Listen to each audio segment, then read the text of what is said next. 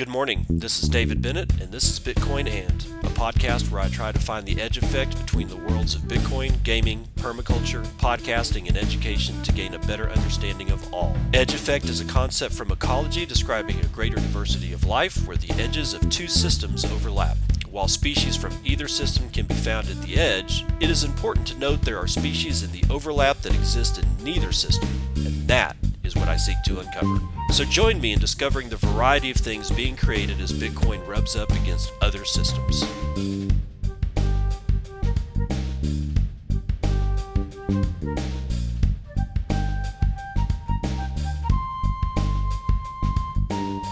It is 5:48 a.m. Central Daylight Time. It is the 24th of September, 2021, and this is episode 483 of Bitcoin. And our boy Joe Rogers just got screwed. He just got hammered by Bank of America. @_Joe Rogers, if you're not following him, do so. Good cat, good Bitcoiner.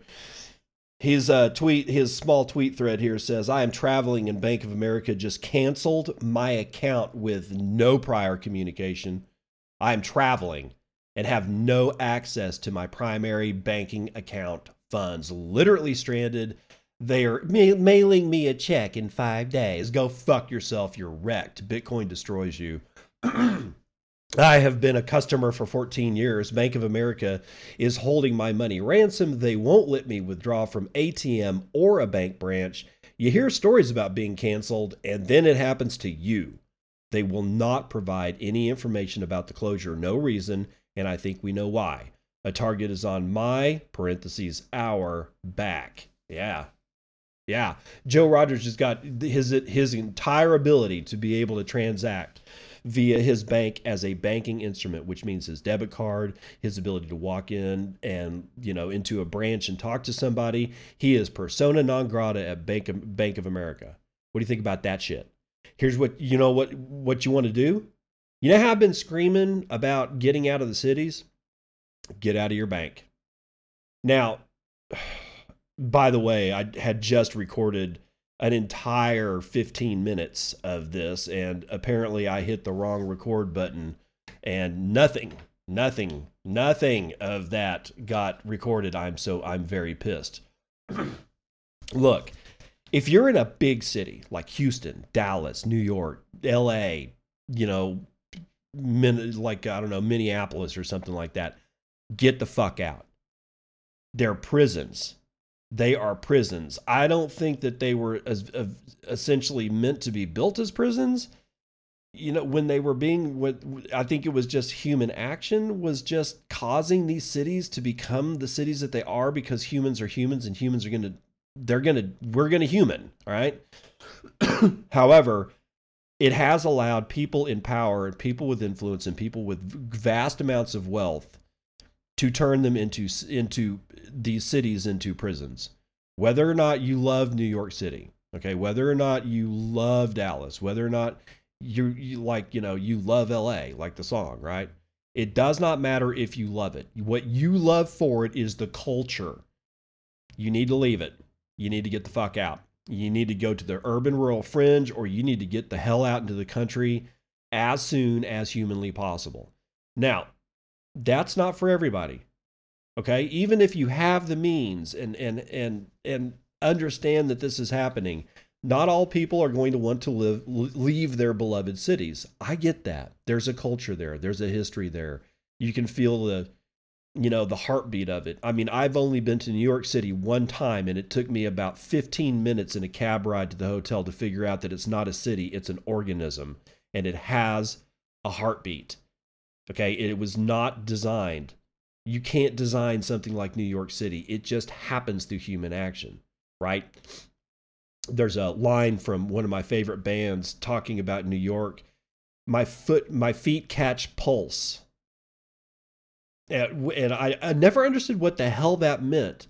But what it means is being able to put your feet, plant them into a city, and somehow or another be able to feel the culture, understand that you're not dealing with just a normal city, right? You're dealing with something like London. You're dealing with something like New York City. You're dealing with ancient fucking history. So I get the fact that you may not want to get the hell out. Okay. But if you can, you need to get the hell out. But like beyond that, if you can't, what you can do is you can get your money into a smaller bank. Do not let what happened to Joe Rogers and what Bank of America did to Joe Rogers will happen to you eventually, whether you're a Bitcoiner or not, because that social credit scoring bullshit is coming our way. And the only way that we can get out of it is, well, one of the only tools that we have to be able to get out of it is to not put our money in the places that are going to be captured first, like Bank of America. You want a small branch bank, you want a federal credit union. Like in my neck of the woods, I got Happy State Bank, I got the Teachers Federal Credit Union, I got Texas Tech Federal Credit Union, and I can be a part of Happy State Bank. I can be a part of the Texas Tech Federal Credit Union. And the reason I can do Texas Tech Federal Credit Union is that I used to work for Texas Tech, and I got a bank account there. And once you have a bank account there, you always have a bank account there unless you purposely close it, whether you work for Tech or not. But you need to get your shit out of the big banks, okay? That may mean that you may not have access to the greatest financial tools in the world, but at least you won't be in Bangladesh and have your credit card shut down because all of a sudden they find out that you were doing business with, River Financial or Swan Bitcoin or something like that.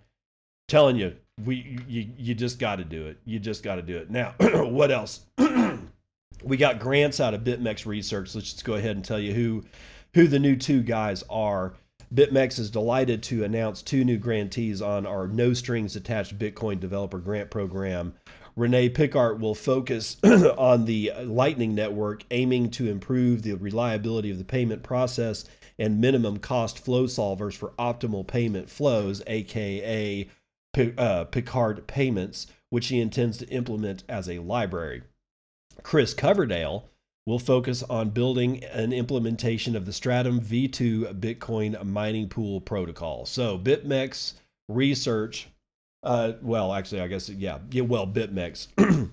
is doing it. BitMEX has been one of the very few exchanges that have been Bitcoin, a real Bitcoin champion. Yeah, I know. I get it. 100x leverage, David. Yeah, I know. They're not forcing me to use their shit, and they're not forcing me to take leverage. If you want to do a 100x leverage trade with Dogecoin back in the day when you could do such a thing, that was your business.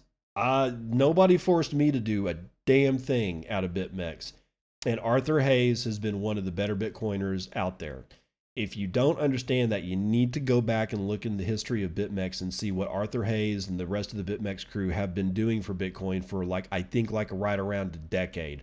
Probably not exactly that long, but getting damn close. Now, unless you've been living under a rock, there's been some Twitter news. Let's get into it from Bitcoin Magazine. Jack Dorsey's Twitter rolls out Bitcoin Lightning tips for iOS users. Really? I don't have it. I got iOS, and I'm not seeing anything that represents a way for me to tip somebody through Twitter, but maybe I just need to reset my phone or, turn it off and turn it back on, the way we fix Solana.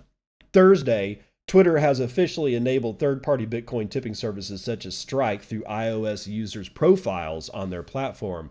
The new feature will have the ability to link both Bitcoin and Lightning Network addresses. The company told Reuters on a press call that they hope to roll out the feature for Android in the coming weeks. The feature is presumed to be compatible with Strike, Cash App, Moon, and other third-party Bitcoin payment solutions. The service is also said to support Square's forthcoming hardware wallet. Users will likely be able to send funds from any Bitcoin address, but must receive funds through the Strike API. Twitter stated that they were not in the flow of funds and would not be taking commission on the payments. A video was released on Thursday of Jack Mallers demonstrating the service with the firm's integration of the Strike API. In the video, Mallers sent Bitcoin from Chicago to El Salvador via Twitter. Most payment solutions for the tipping feature will depend on the services available in users' geographic locations. The exception to this will be Bitcoin and Lightning tips, which will be available to users worldwide, as Bitcoin functions independent of location. Twitter product team member Esther Crawford told Reuters this is a great opportunity for us to choose global, barrier-less options, and Bitcoin represents one of the best options. We know not everyone around the world transacts with Bitcoin yet, but we think it's one of the better solutions. The announcement didn't specify whether the feature would become available for desktop interfaces as well. The news comes just a week or weeks after Twitter product lead Kayvon Beykpour confirmed rumors circulating that the company would soon launch a Bitcoin Lightning tipping service. The Bitcoin developments at Twitter follow through on promises CEO Jack Dorsey made in July when he implied that Bitcoin would be enabled in the application's tip jar services. He suggested also that Bitcoin could be used for super follows, commerce, and subscriptions. Jack Dorsey has doubled down on his interest in all things Bitcoin this year, including increasing Square's Bitcoin holdings while developing a hardware wallet, peer-to-peer exchange, dabbling in Bitcoin mining, and teasing Blue Sky, an open and decentralized standard for social media. So yeah, I saw the video with Jack Mallers literally seconds after it dropped. It was Michael Saylor's tweet. And then I don't know, Michael Saylor had a tweet. It had the video in it. I was watching the video, and then I was like, holy shit, man. Jack Mallers is he can't, the boy wonder can't be stopped, right?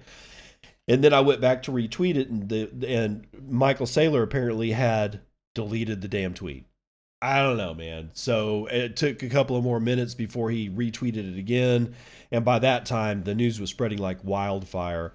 If you hadn't understood or hadn't heard that this has happened, it's okay. I get it. Maybe you're just waking up to it. Maybe you were partying. I don't know. It doesn't matter. But basically what happened is that Western Union just got thrown over a cliff, and they're not going to survive the fall. There is no reason to use Western Union anymore. And as Jack Mallers says, I don't know if the meme is going to catch fire or not, but the potential meme from now on is pawn to E4. He said that in the video. And Bitcoin memes come out of stuff like this almost immediately. Haven't seen it around this morning, and this whole thing happened yesterday afternoon, so it's probably not going to catch fire. But don't be surprised if you hear a lot of pawn to E4 today. You never know what's going to happen. Now, not to be outdone, the nation of China, being pissed off as they are at Jack Mallers and Jack Dorsey, have decided to ban Bitcoin again. China's central bank says all cryptocurrency-related activities are illegal and vows a harsh crackdown. China's central bank, this is CNBC, and it's written by Orion Brown. China's central bank renewed its tough talk on Bitcoin Friday, calling all digital currency activities illegal and vowing to crack down on the market. In a Q&A posted to its website, the People's Bank of China said services offering trading, order matching, token issuance, and derivatives for virtual currencies are strictly prohibited. Yeah, right. Let's see. God, overseas crypto exchanges providing services in mainland China are now also illegal, the PBOC said. Quote, overseas virtual currency exchanges that use the internet to offer services to domestic residents is also considered illegal financial activity, the PBOC said. According to a CNBC translation of the comments, workers of foreign crypto exchanges will be investigated. Holy shit, they're going to pull a United States and start saying, hey, if you're overseas and you did business with a Chinese citizen, we're going to come after you. America and China want their people poor. Okay? Remember that. We are now looking for nations that do not want to enslave their people, that they do want them to be prosperous, and that they do not want to stand on them.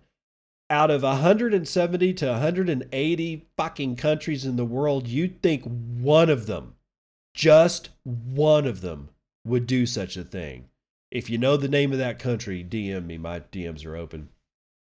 The PBOC said it has also improved its system to step up monitoring of crypto-related transactions and root out speculative investing. Quote, financial institutions and non-bank payment institutions cannot offer services to activities and operations related to virtual currencies, the bank said, reiterating past comments. The price of Bitcoin sank 4% in a 24-hour period, last trading at around 42,378, according to Coinmetrics. Ethereum, the second largest digital asset, fell over 8% to $2,868. It's not the first time China has gotten tough on cryptocurrencies. Yeah, no shit, CNBC. Earlier this year, Beijing announced a crackdown on crypto mining. Yeah, you already know all the rest of it. China FUD. I thought it was done. I really did. But, this space has surprised me for the last, since 2015. Why stop now? But moving on, because nobody gives a shit. Well, okay, enough people gave a shit about China FUD to tank the price 2,000 or whatever, 2%. I don't give a fuck anymore. Why? Because Bitcoin Lightning Network channel capacity hits another all-time high from Bitcoin Magazine's Dylan LeClaire. Public channel capacity on the Bitcoin Lightning Network continues to explode, with channel capacity hitting yet another all-time high of 2,738 BTC yesterday. The Lightning Network is a layer 2 scaling solution built on top of the Bitcoin base layer, which allows two peers to open up a channel between each other and defer final settlement into the future. The Lightning Network white paper, first released back in January 2016 as a proof of concept idea, as the Bitcoin base layer has a limited throughput, which was and still is needed to keep the network sufficiently decentralized. Although the network functions using payment channels open between two peers, public channels and node interconnectivity allow for payment routing through other Lightning nodes on the network, who can selectively choose what fees are charged and whom on the network they are connected to. The Lightning Network also allows for private channels between peers, but this balance is not visible. In the last 3 months, the Lightning Network has witnessed spectacular growth, most likely in part to El Salvador adopting Bitcoin as legal tender, with the Lightning Network playing a major role in the onboarding process. On average, over the last 3 months, public channel capacity on the network has grown by 12.5 BTC per day. Similarly to the Bitcoin base layer, the best scaling solution for the Lightning Network is Bitcoin's underlying number go up technology.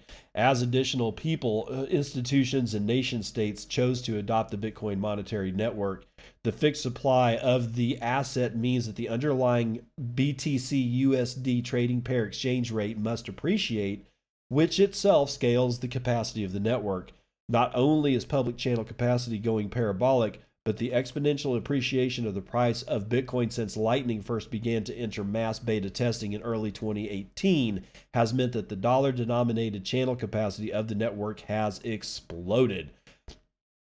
As the security model of the Bitcoin network continues to transition programmatically to an entirely fee-based model, it is probable that fees will rise substantially as demand for block space continues to increase as Bitcoin adoption increases. Below is the ratio of miner revenue derived from new supply insurance or issuance versus transaction fees over time. This trend is very important for the adoption of the Lightning Network. It is likely true that on the other side of hyper-Bitcoinization, most people will not transact across the Bitcoin-based layer, but rather across layer 2 solutions like Lightning. Yeah, buddy, that's what I'm talking about. Nobody gives a shit. I mean, well, apparently, like I said, some people give a shit about China FUD. I just don't. There's just too much good shit going on for me to worry about what the fuck a whole bunch of communists think about something that's going to, provide freedom. Of course they hate Bitcoin. They're always going to hate Bitcoin. What did you think was going to happen? All right. But what does surprise me is that we're still reacting to China news. Guys, it's 1/6 of the world's population. Yeah, I know that's big, but there's 5/6 out there. Just because you don't get the whole pie doesn't mean that you just got to sit around and cry about it, okay? Just, dude, if the entirety of the West, which is, Canada, let's say Canada, United States, Australia, New Zealand, all of Western Europe, most of Eastern Europe, that's sort of the West. Okay. Let's say they and China and India, let's say the West, China and India ban it. We still have half of the world's population that's waiting to actually do something with their lives. I just don't understand the reaction to China FUD anymore. Who cares? Stop it. Now, also with this lightning news, not only the fact that remittances are a thing of the past for something like Western Union. Oh, by the way, there's going to be a lot of properties up for rent. So if you're a Bitcoin miner and looking a place to plug in with either retail or commercial zoning, look no further. Western Union, I think, is going to be vacating quite a few offices. But be that as it may, with this news, the fact that the Lightning Network is just, God, slamming. I reiterate my call to action to find Lightning node operators in Venezuela, Venezuela too, but El Salvador, and start opening channels with them. Start doing it today. Please, somebody build a Telegram group of El Salvadoran Lightning node operators that are willing to start connecting with us up here in the United States and Canada and Western Europe, so that we can start building basically a hub of Lightning activity in the center of Central America, and hopefully it just kind of expands from there. And once your connections are solid, then you and your Lightning channel will just basically have to sit around and get bigger, basically, as the web of Lightning Network traffic grows in the Central American region due to all these people. And if we can just provide liquidity from our side, I think that would help. But I don't know any El Salvadorans. If you are somebody who knows somebody, or a group of people in El Salvador, or if anybody that knows somebody at Bitcoin Beach is listening to this, please, please, please, for the love of fucking God, go out and help me find some El Salvadoran Lightning node operators to ask if they want to open up a channel with me. I want to open up a channel with them. I just don't know anybody. Moving on. Let's see what this one has to say. Oh, Evergrande EV unit has ceased paying its employees and factory suppliers. You know why I hate shit like this? Because what I'm looking at is at Financial Juice, breaking market news. All it is a sentence. There's no news story behind it. There's no nothing, right? I tried to get Greg Zaj to verify it for me, and he came back with a meme. I tried to get other people to verify it for me, and they basically just retweeted my own tweet saying, here's proof. Guys, is it true that Evergrande EV is not paying its employees and factory suppliers? The factory suppliers I get, but not paying its employees, that's a whole different ball of wax. So if somebody can confirm that shit, because I haven't actually been able to find it. Of course, I haven't looked this morning, and this came out yesterday, so maybe it's all my fault, but fuck it. Acting OCC head warns that fool's gold in DeFi reminds him of the lead up to the great financial crisis. From Samuel Hague and Cointelegraph. Acting head of the U.S. Office of the Comptroller of the Currency, Michael Hsu, has warned that the exotic financial products developed in some quarters of crypto and DeFi were reminiscent of those that precipitated the 2008 global financial crisis. You see what he's doing here? Speaking before the Blockchain Association on September the 21st, Hsu warned that innovation for innovation's sake risks creating a mountain of fool's gold, drawing analogies between the rapid proliferation of digital asset derivatives and the explosion of mortgage and debt derivatives such as credit default swaps that preceded the 2008 global financial crisis. Quote, I have seen one fool's gold rush from up close in the lead up to the 2008 financial crisis. It feels like we may be on the cusp of another with cryptocurrencies and decentralized finance. Crypto/DeFi today is on a path that looks similar to CDSs in the early 2000s. Now, let's be very clear here. These instruments were not designed 10 years before the collapse in 2008. This shit was designed back in the fucking 80s. All right? It took what, 28 years? Okay, well, let's be conservative. It took 20 years for this shit to actually hit the fan from these CDSs and mortgage-backed securities and all that kind of shit. All this stuff was being done back in the day. It wasn't just invented like the day before the collapse. Come on, guys, stop doing that shit. However, the man's not wrong. DeFi is going to get a lot of people into trouble. It's not going to elicit a global financial crisis, though. That's a little bit of hyperbole. However, I wouldn't touch DeFi in any of its instances right now with a 10-foot pole if it was fucking on fire. I'm not going to do it. Why? Because it doesn't produce anything. There is no utility except yield. And yield is not a utility in and of itself. It's not. I know you think it is, but it's not.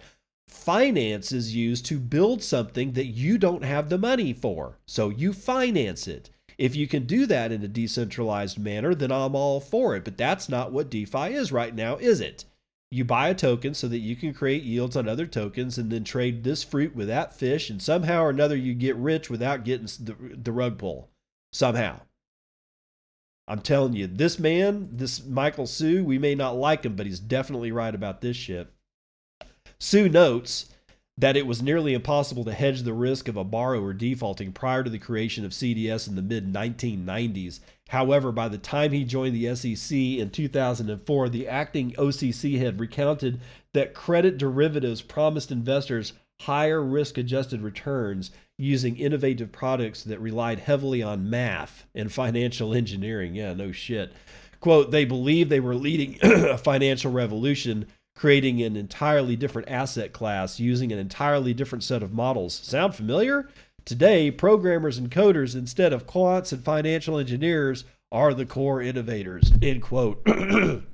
Hsu asserts that by the time the crisis unfolded, the original mission of CDSs to create an instrument that could improve risk management and thus lower the cost of credit had been turned onto itself, cloaked in impenetrable math and jargon, and supercharged with yield and fees to ensure growth, end quote.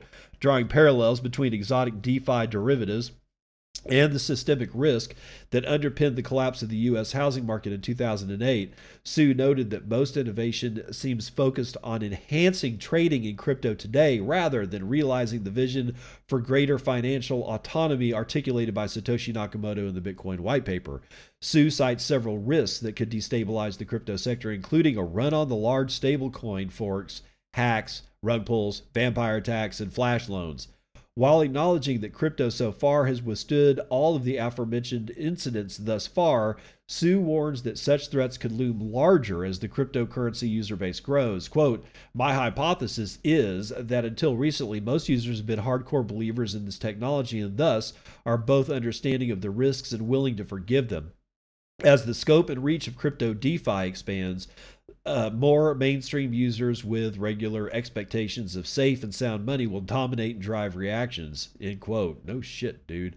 Ultimately, Hsu's outlook for crypto isn't entirely bleak, with the official concluding that if the industry applies the lessons from the 2008 crisis, yeah, like y'all did, anchor innovation in clear purpose, foster an environment for skeptics to speak up and follow the money, the risk of fool's gold can be mitigated and the real promise of blockchain innovation can be achieved. However, the days Hsu's tenure heading the OCC appeared numbered, with the Biden administration reportedly moving to nominate law professor Saul Amarov to lead the institution. If nominated, analysts believe Amarov will oversee a tightening of regulations overseeing both the crypto and mainstream financial industries. Amarova previously described digital assets as a tool for private interests that abuse that are outside the regulatory purview. Yeah. We know. Hsu's not wrong. Sorry, if you're a DeFi fan, I don't know why you're listening to this show, because I think DeFi is a pile of crap. It is not decentralized finance. It's decentralized yield farming, and honestly, it's not even decentralized. It's basically centralized yield farming until rug pull. And I don't know what kind of moniker that would garner, but it probably wouldn't look very good. So therefore, unmarketable. Hey, let's run the numbers.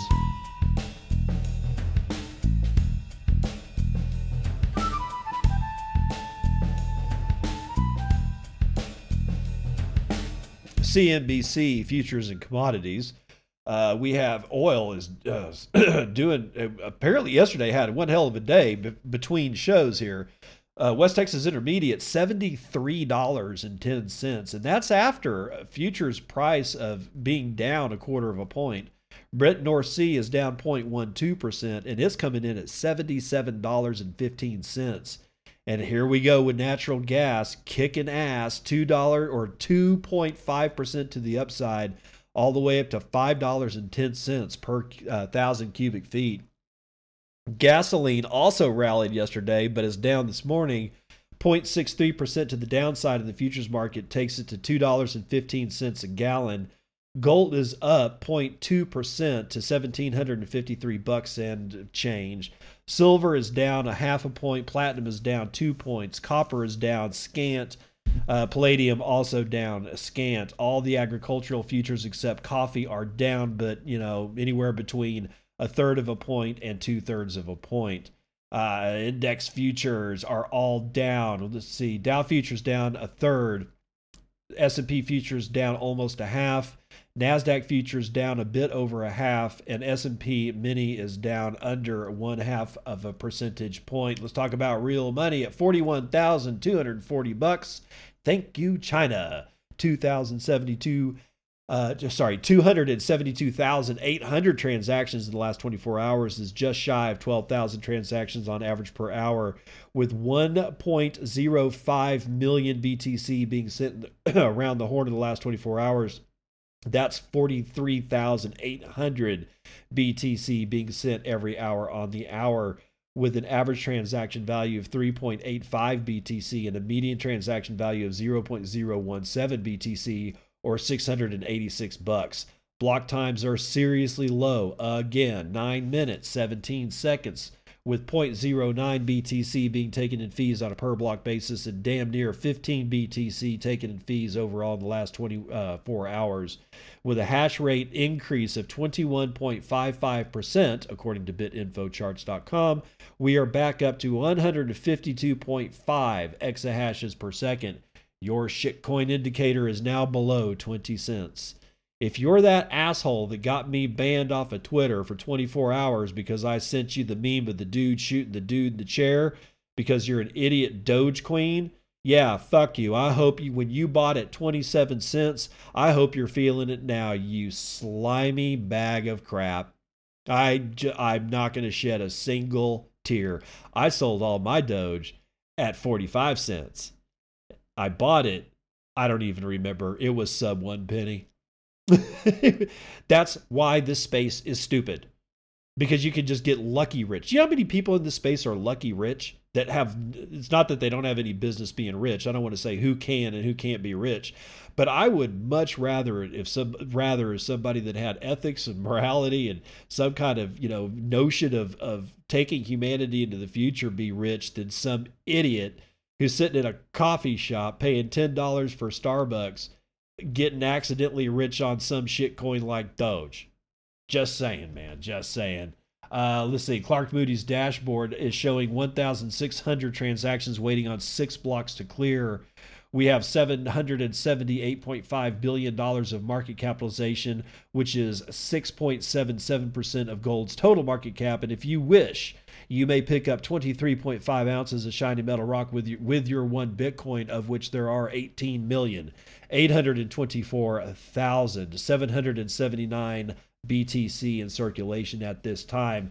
2,856 and a half of those are in the damn Lightning Network at a capacity value of capacity value of 118.1 million. That's being run over 15,552 nodes with 72,443 payment channels open. 72.2% of all that shit's being run over Tor, so that means 2,062.67 BTC are in the Tor side of the Lightning Network, being contained and maintained by 10,134 Tor nodes that we know about, and that's going to do it for Vitals.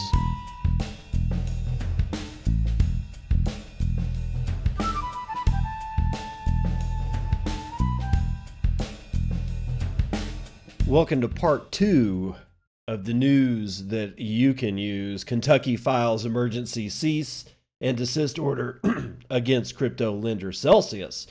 So, not to be outdone by Texas and New Jersey, apparently Kentucky has to, do it too. Why? Because Celsius is based in Kentucky, and they'll be damned if they're not going to get in and look like they were, complicit or whatever. So Liam Frost tells us more about it from Decrypt.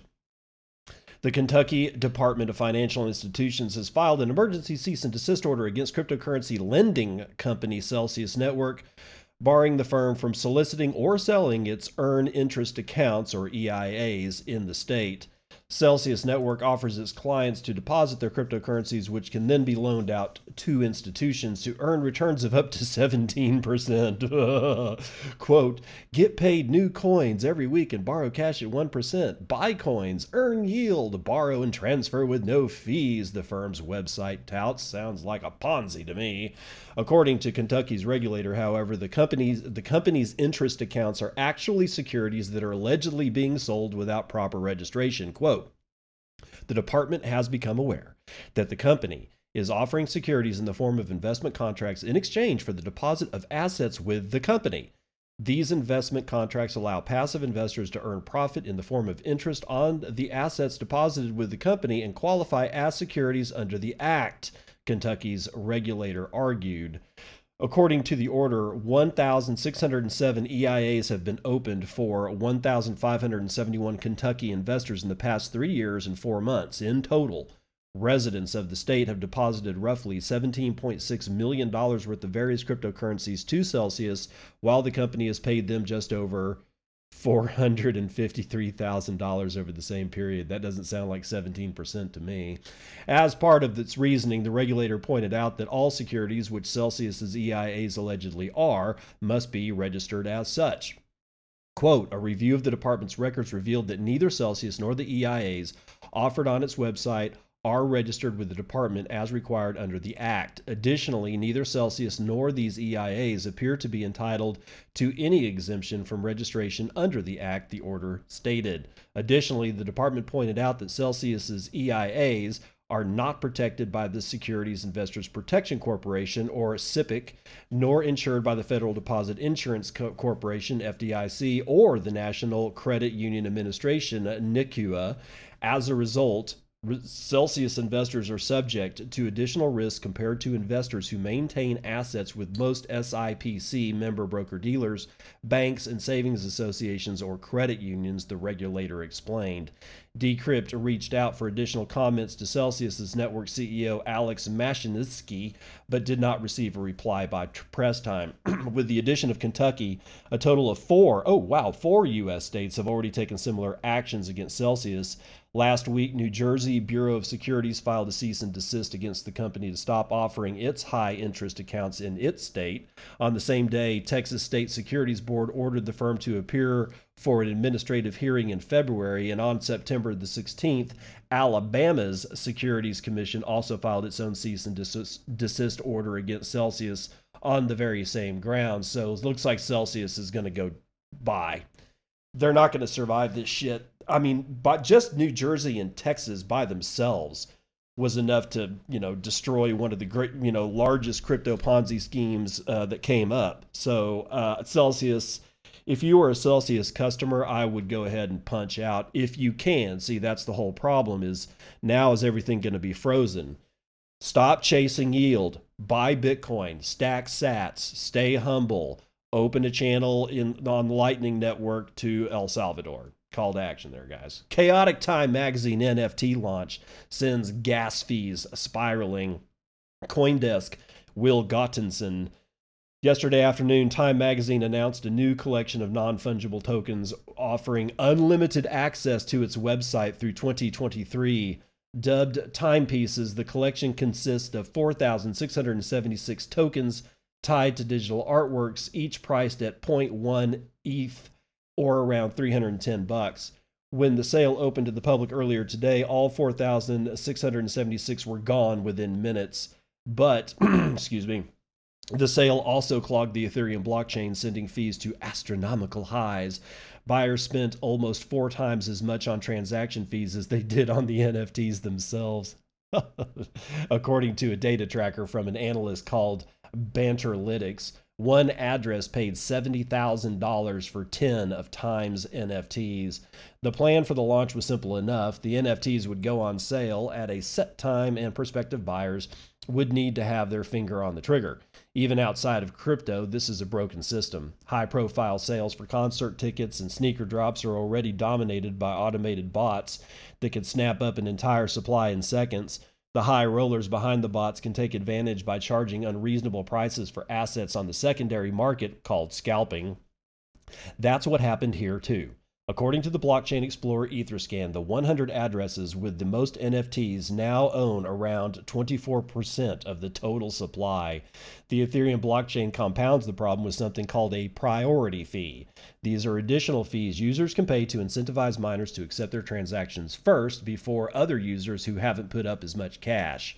When too many people try to use the network at once, it creates a bottleneck. Oh, you think? Users who can afford to pay those exorbitant fees can effectively cut into line. A caveat is that because the NFTs in Time's collections all just point to the red Time logo rather than a digital artwork, buyers still don't know what they've actually bought. Time president Keith Grossman said that the individual works attached to the NFTs would be revealed today at 6 p.m. Eastern Time. Users will have to use the refresh metadata button on the digital marketplace OpenSea to find out what they own. My God. This is fucking ridiculous. Grossman has become increasingly embedded in crypto over the past year. Time began accepting crypto payments for subscriptions this past spring and released a set of digital magazine covers as NFTs. Time also has Bitcoin on its balance sheet thanks to a deal with the crypto investment firm Grayscale. Grossman told CoinDesk that today's high fees and inequitable distribution of NFTs were not ideal. Really. I think we learned a lot about gas in general, he said. There are things that you can't control for in the gas space, end quote. Grossman explained that his decision to cap the number of NFTs per address was part of an effort to deter bots. At publication time, the lowest listed price for a timepiece was hovering around 3 Ethereum or $9,500. Grossman maintained that he was proud of today's launch in spite of the chaos. Quote, "We're going to make sure that the next time we do this, everything that we have seen that went wrong or that didn't go as we planned is fixed." Bullshit. You cannot plan anything like this when you're dealing with something as complex and convoluted as the Ethereum ecosystem. It's ridiculous to think that you're going to be able to figure out what's going to happen next time. You have no clue what the hell's going to happen next time. Will they have moved to proof of stake? Probably never. Will gas prices have bottomed out to the point that somebody will activate a bot that will scoop everything up, and because that bot is actually activating other bots so that it doesn't matter how many NFTs you cap to a certain purchase. There is nothing you can control for in this fucking space right now. And people that don't get it, that are presidents of or chief executives of something like as large as a company as Time Magazine, when they don't get it, it scares the piss out of me. And it reminds me of the interview that Jack Mallers did yesterday. And one of the guys asked him something about, you keep using the term instant global cash finality. And that sounds like words in like an art museum. And that's fine. And I'm like, you're CNBC. You've been talking as a talking head for like over a decade, and people listen to you, and you don't know what instant global cash finality means. You literally can't pull that apart as being able to understand that means I send somebody $10 to El Salvador and they get it basically in cash, and it's a final settlement. You don't understand that. Just like this idiot doesn't understand that he can't control for anything that has anything to do with Ethereum. And that should scare the living piss out of you, because if these two gentlemen have no fucking clue what the hell's going on, think about Biden and his administration, Trump and his administration. Gensler actually has probably the better chance of understanding some of this shit. But honestly, just think about all the people that we were taught to listen to and to trust and understand that they don't know a damn thing. All right. We've got to think for ourselves. The only people that can think our way out of this situation is ourselves. So moving on. I don't want to do that one. Let's see. Oh, Bitcoin Magazine opens bureau in Ukraine. Ukraine apparently exploding, but let's see if Bitcoin Magazine's Nick Hoffman has more on that. I'm sorry, excuse me. Bitcoin Magazine is proud to and excited to announce that we will be establishing a news bureau in Kiev, Ukraine, as part of our ongoing efforts to expand reporting on Bitcoin adoption in Eastern Europe. See, I told you. And the greater CIS region. We will be opening the new office with a strategic partner that will be announced next month. This international expansion comes shortly after Ukraine recently approved a bill that made Bitcoin legal within its jurisdictions. Bitcoin Magazine has formed very strong relationships with some of those who were behind this new bill, as well as many other highly influential figures in the country.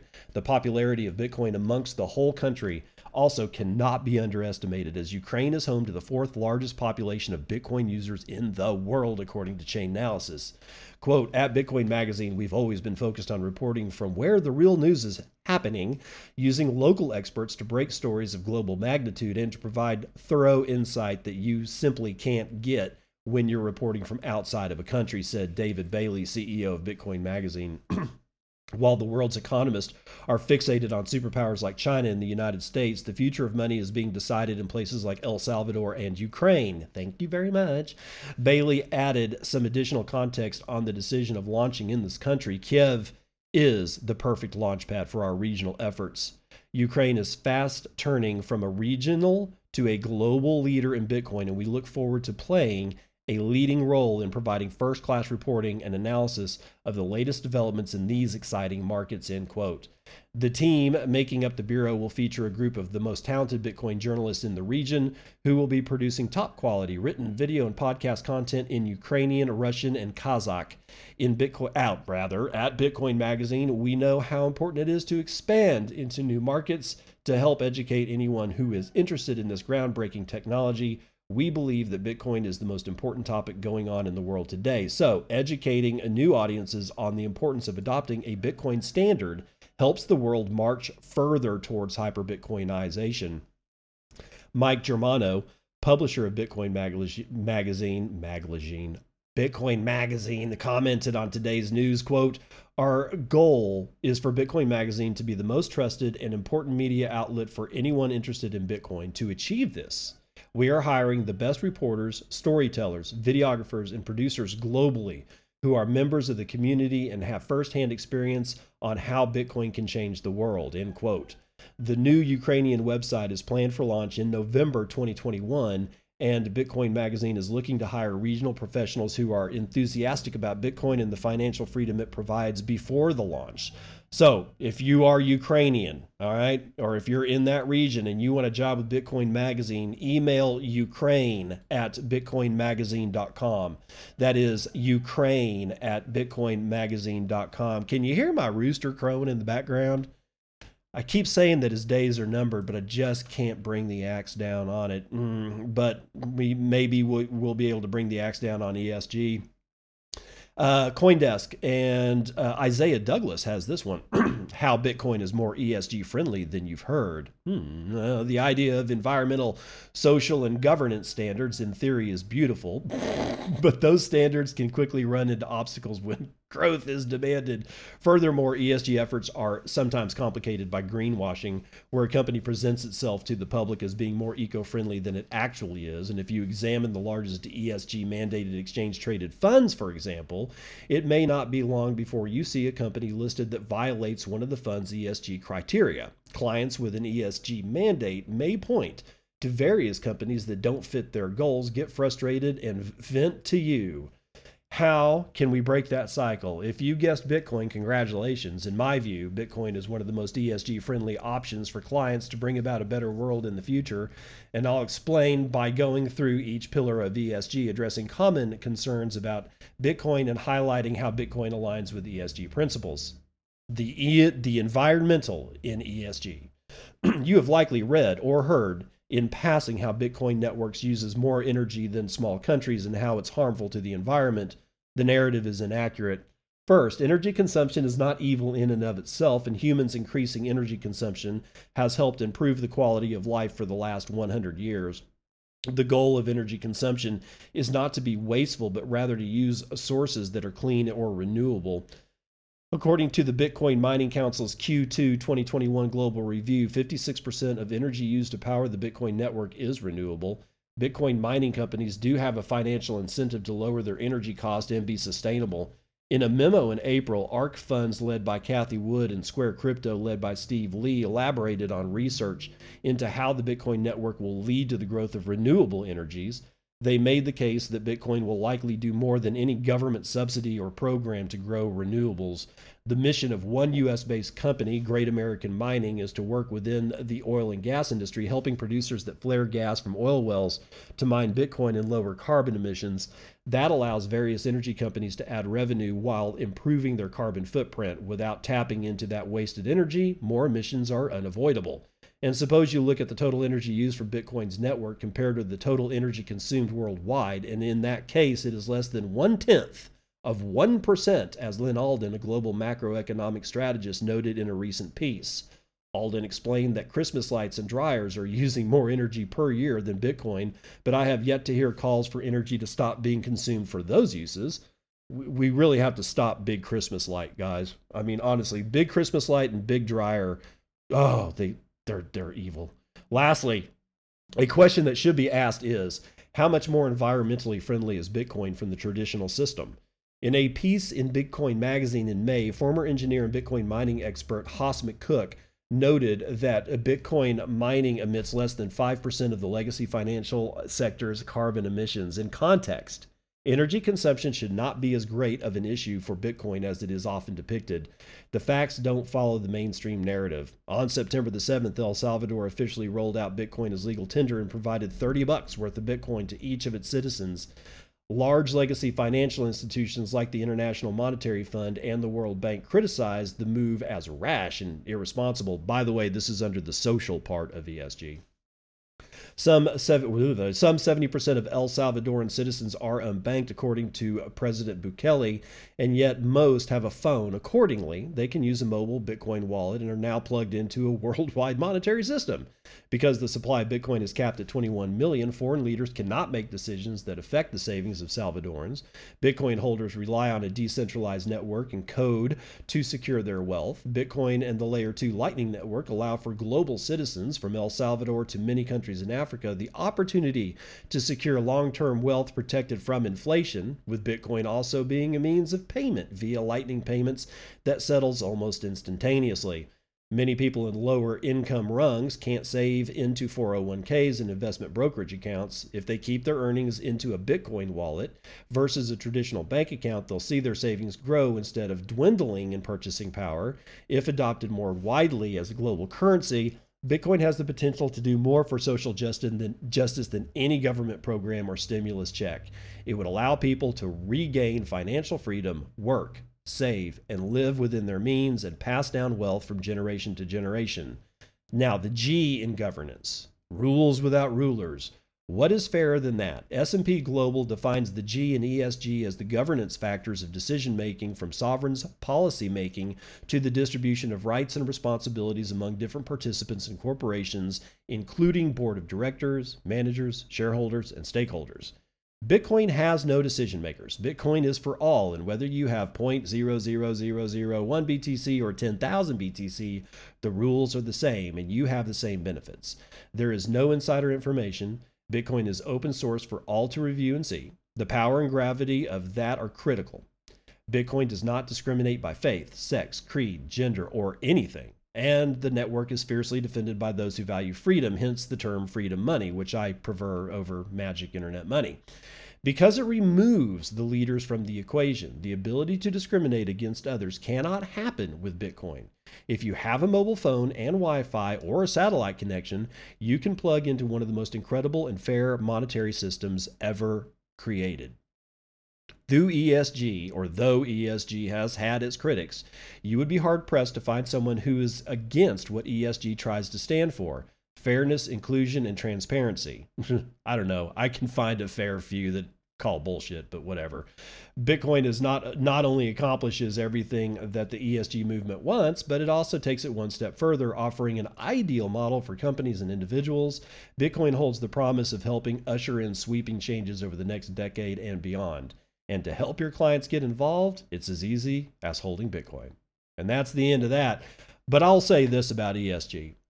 It may be a complete clown world bullshit dumpster fire show of epic proportions, but I'll tell you this: it's not going to go away anytime soon. It's just like NFTs, or like the non-utility NFTs, as I like to call them. It's not going away like ICOs, and it's not going away like altcoins. It's not going to go away. So the only thing that we can do is figure out a way to turn it on its head and use it for our own ends. And what are our own ends?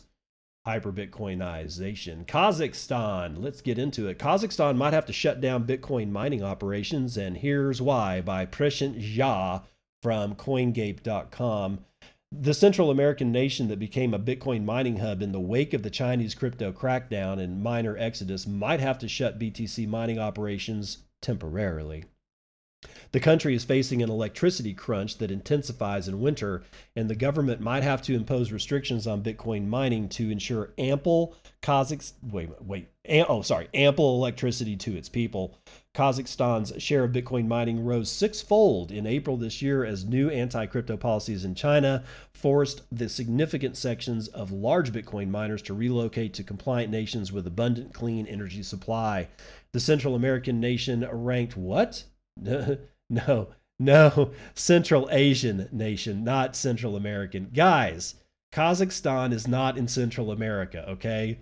The Central Asian nation ranked third in terms of Bitcoin mining share after the USA and China. China had the biggest Bitcoin mining share with over 75% market dominance, but that fell sharply post-April, and many believe a majority of the miners have already relocated to other nations. The Bitcoin network's hash power nosedived by half post-Chinese exodus, and it has returned to pre-Chinese crackdown levels now, suggesting the majority of miners have already plugged their shit back in. That's me, sorry. The electricity crisis in states with legal Bitcoin mining operations has become a norm as Iran faced a similar crisis in the first quarter of 2021. The Iranian government has legalized BTC mining in the country as a way to help, as a way, I got distracted. Hey, shit happens, okay? As a way to help, but the government soon realized that illegal miners were exploiting limited energy resources, leading to several blackouts in the state. As a result, the government announced a temporary ban on Bitcoin mining until September 22, or the 22nd, to ensure that there is ample electricity throughout the harsh summer. Similarly, Kazakhstan might have to impose some sort of temporary BTC mining ban in the state to ensure continuous electricity supply during the harsh winters. So be on the lookout for news out of Kazakhstan, and let's see what happens there. Binance deplatforms Russian OTC firm Suex that was sanctioned by the U.S. So Binance basically just, I don't know, they're kowtowing to whatever the United States wants to do, presumably so that they get, I don't know, preferential treatment or something like that. But I'm not going to read that one. I will just, like, before we end this off, I'm going to say that Bankman-Fried says that FTX no longer calls Hong Kong home, and here's why. Now, this one's out of Blockworks, but again, we're getting late into the show, and I'm not going to read it, but the FTX guys are basically bailing out of Hong Kong. Gee, can you imagine why? Now, you can hate FTX all you want, or you can love them all you want. I don't actually particularly care because I don't really necessarily need trading platforms often. The last time I used one was to sell all my shit coins that I had just were too lazy to touch. I don't give a shit about FTX, and I don't care if you use them, whatever. It doesn't matter to me. What's critical to note, though, is that FTX is huge. FTX is steamrolling in the crypto world. I've got it all in quotes. And they are making waves in the space. And they're bailing out of Hong Kong. again, do you have to ask yourself why that's going to do it for the morning roundup?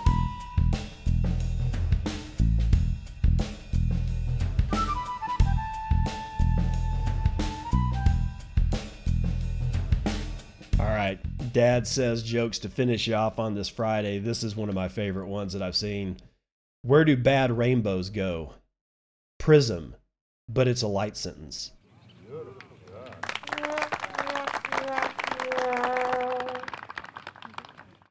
All right, to all my Patreon followers, thank you. I got another one this morning, apparently. That makes 5, as far as I can tell. So, ever onwards. I know if you hate Patreon, don't hate me, man. I'm just trying. I'm trying to make this my entire life, and I got to do that with it through multiple paths. So it's hard. I mean, I don't like Patreon, but I had to do it because some people were saying, look, if you would just make a Patreon, it would be a lot easier for me to get rid of some of my filthy ass fiat. And I'm like, okay, I'll do it. Also, massive thanks to a couple of people, and I'm not going to dox you. All right, you know who you are. But I had a couple of fairly large donations to the show through various means, like, tipping me, flashed a QR code at a guy. You guys know who you are. I did receive your support for the show, Bitcoin and I really thank you. These were not insubstantial parcels of money. Okay. They weren't king's ransoms. Like they didn't throw $1 million at me or something like that. Let's just say that they were substantial and they are most appreciated. And I can't thank you enough. I'll see you on the other side. Have a good weekend, y'all. This has been Bitcoin and I'm your host, David Bennett. I hope you enjoyed today's episode and hope to see you again real soon. Have a great day.